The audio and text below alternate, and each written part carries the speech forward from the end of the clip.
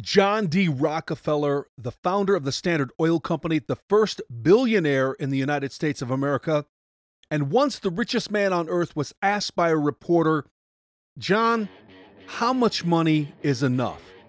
He calmly looked at this reporter in the face, smiled, and said, "Just a little bit more." And that's where we're going today.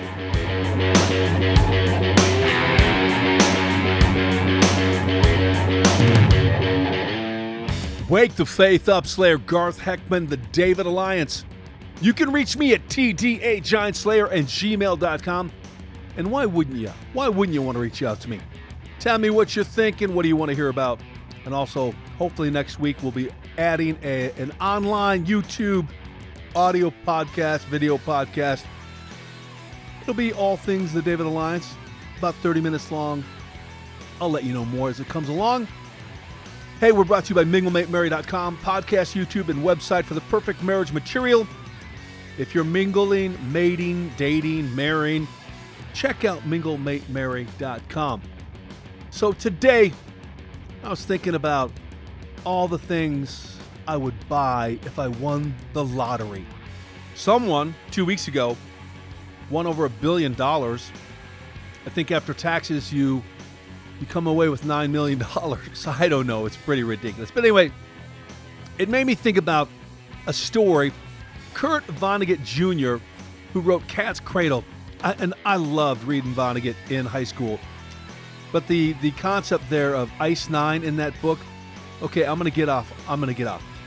But the whole concept of Ice Nine and Cat's Cradle is the whole concept of sin in a person's life. Maybe I should do a podcast on that. Anyway, sorry. Kurt Vonnegut. He's at a party with one of his friends, Joseph Heller, who also wrote Catch-22, a very popular novel. And they're both highly successful in their own right. But Vonnegut leans over to Heller at this party and says, "Hey, did you know our host, who was a hedge fund manager at the time, that he's made more money in one day than you or I have ever made altogether?" Heller looks at Vonnegut and replies, "Yeah, but I have something he will never have. Enough." And isn't that the truth? I got a question for you. The last let's say the last 4 really expensive cars that you saw, what did the people inside look like? I bet you can't even remember more than one, if any. And why do I ask? Because so much of our lives is thinking, if I had this, or if I had that, or if I had both, it would make me happy. And people would be impressed. I'd have arrived. But the truth is, no one will notice you because they're too busy thinking, I wish I had that to make me happy. But again, the irony is, no one can tell if a new Italian sports car or a new house or a younger wife is making them happy. I would again imagine you never really looked at a person with a new watch or a new car or a new house, a loaded bank account or whatever. I would imagine you never really looked at them and deeply, sincerely said, "Wow, you can really tell that makes them happy." No, you're not thinking that. You're thinking, "Wow, I think that would make me happy." But all of us know things don't make us happy. However, greed says otherwise. There's a story that goes that there was a man walking across the street who was hit by a beautiful brand new Mercedes car, and he wasn't hurt. And so he fakes like he's just in so much pain. He's laying there in the middle of the street, and all he's doing is fantasizing about how he's going to sue this guy and have enough money for his own beautiful new Mercedes. And while he's lying in the middle of the street, pretending to be hurt, fantasizing about what he's going to buy with this money, he gets hit by a truck, and he ends up paralyzed for the rest of his life. Look, our greed and our covetousness does this to us. Our desire ends up paralyzing us. Matthew 8:36, "For what does it profiteth a man to gain the whole world and forfeit his soul?" Now, most people think when we talk about forfeiting our soul, we're talking about, well, you're going to go to hell. Your soul's going to go to hell. But that's not what this is talking about. This word forfeit, it means you punish your soul, you suffer loss, or you damage it. It's not talking about eternal damnation.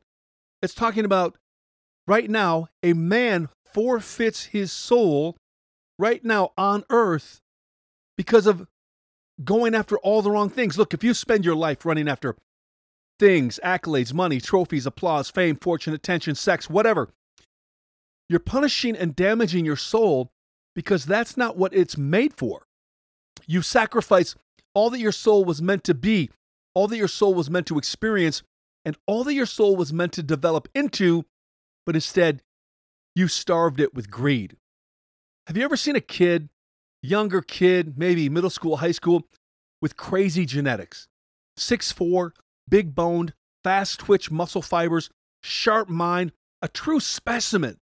But he wastes it by letting his appetite get the best of him. He eats incredibly delicious, tasty crap. So his body is left to develop on sugar and starch. He ends up obese. But worse than that, he could have been one of the all-time best NFL players of our generation. But he starved his soul to feed his desires. Maybe you're doing the same. Starving your soul to feed your desires. You're damaging your soul. You're forfeiting it.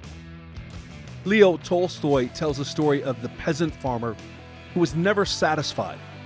He was given a novel opportunity in that for just 10,000 rubles, which was almost nothing, he could buy all the land that he could cover in one day. But here's the trick. He could start at sunup, but he had to be back to that starting point before sunset. So next day he gets up and he heads out. Man, he's heading at a brisk pace. Midday, his greed starts to get the best of him, and he starts to go faster, and then a little faster. And then with his neighbors thinking in his head, wow, he's got it made, he's got all this land, and the fantasy of more and more and more begins to trick him. He's going to be famous, he's going to be wealthy, he's going to be happy, he's going to have the accolades of everyone. By late afternoon, he's now worried he won't make it back in time. So, he won't get everything that he wants. So now he's running. He's forcing himself to push through the exhaustion. He will get all the land that is coming to him. He will make it. And within just minutes before the sun sets, he makes it back. And he immediately collapses, blood streaming from his mouth, and in a few minutes, he's dead. Afterwards, his servants dig a hole, a grave, not much more than 6 feet long, 3 feet wide, 12 feet deep. And that is the story of how much is too much. Garth Ekman, David Alliance, keep slaying giants.